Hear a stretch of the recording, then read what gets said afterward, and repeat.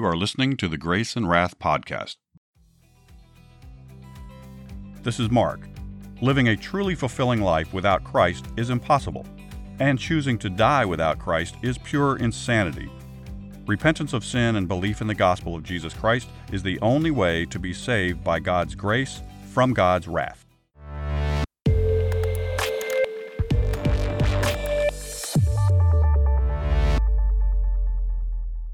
Welcome back to the Grace and Wrath podcast. If you're new to the show, welcome. In this series, we're telling Bible stories in chronological order and adding tips and commentary to help you share the gospel more easily and effectively. Today's story is The Lord is My Banner. And again, we're still in the book of Exodus. As the people of Israel continued to move towards Sinai, they camped at a place that had no water.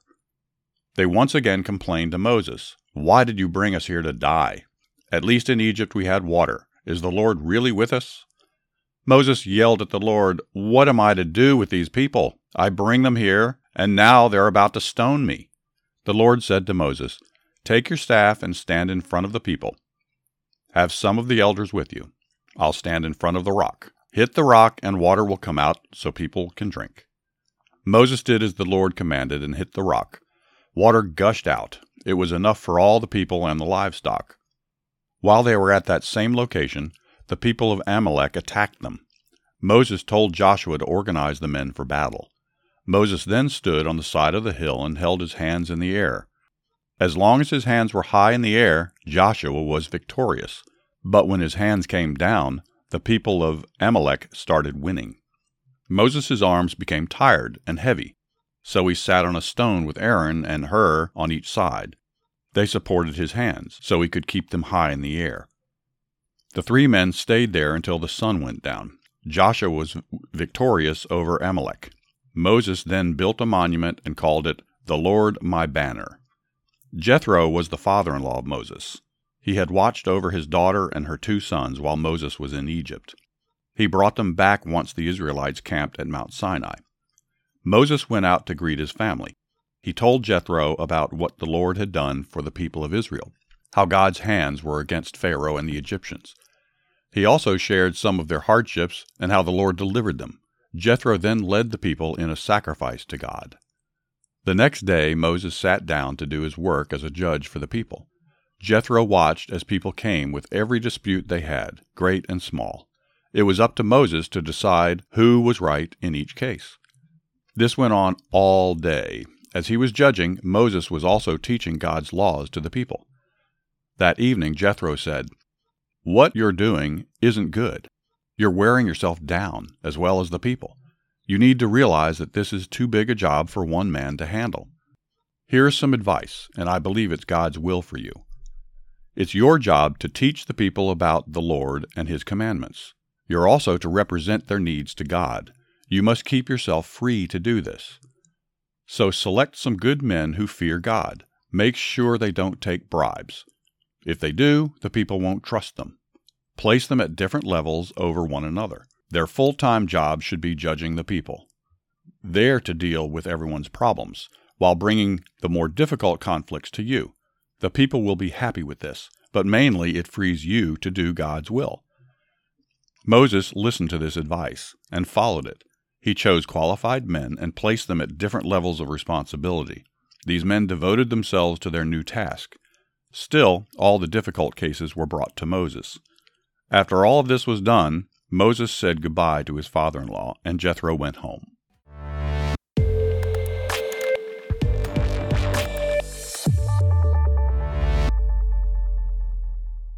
Verse 17:6 reads, "Behold, I will stand before you there on the rock in Horeb, and you shall strike the rock, and water will come out of it, that the people may drink."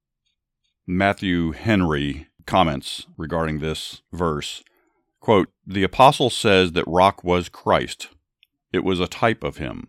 While the curse of God might justly have been executed upon our guilty souls, behold, the Son of God is smitten for us. Let us ask and receive. There was a constant abundant supply of this water. Numerous as believers are, the supply of the Spirit of Christ is enough for all. The water flowed from the rock in streams to refresh the wilderness, and attended them on their way towards Canaan.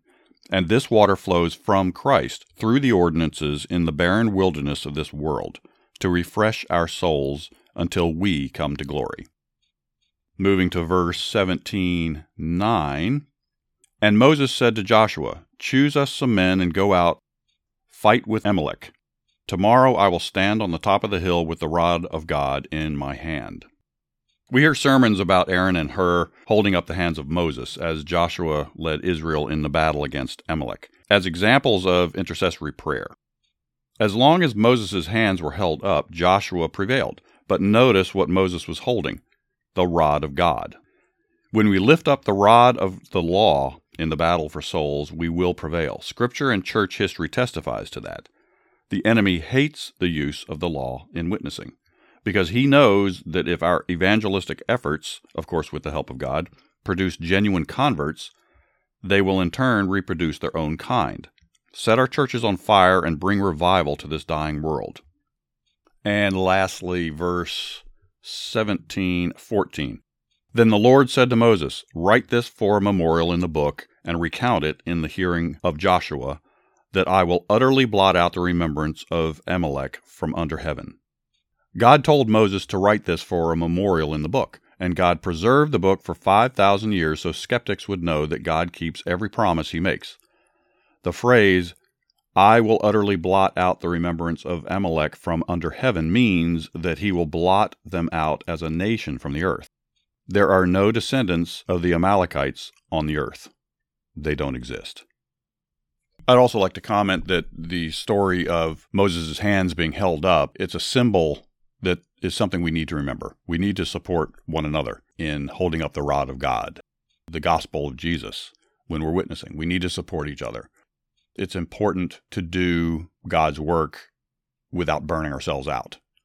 The Bible verses that we read also talked about basically sharing the load. Certain tasks, certain chores, Jethro instructed Moses to do, and let other elders, other trusted men, do some of the other tasks. This is important. This is important in a church. A pastor can only do so much.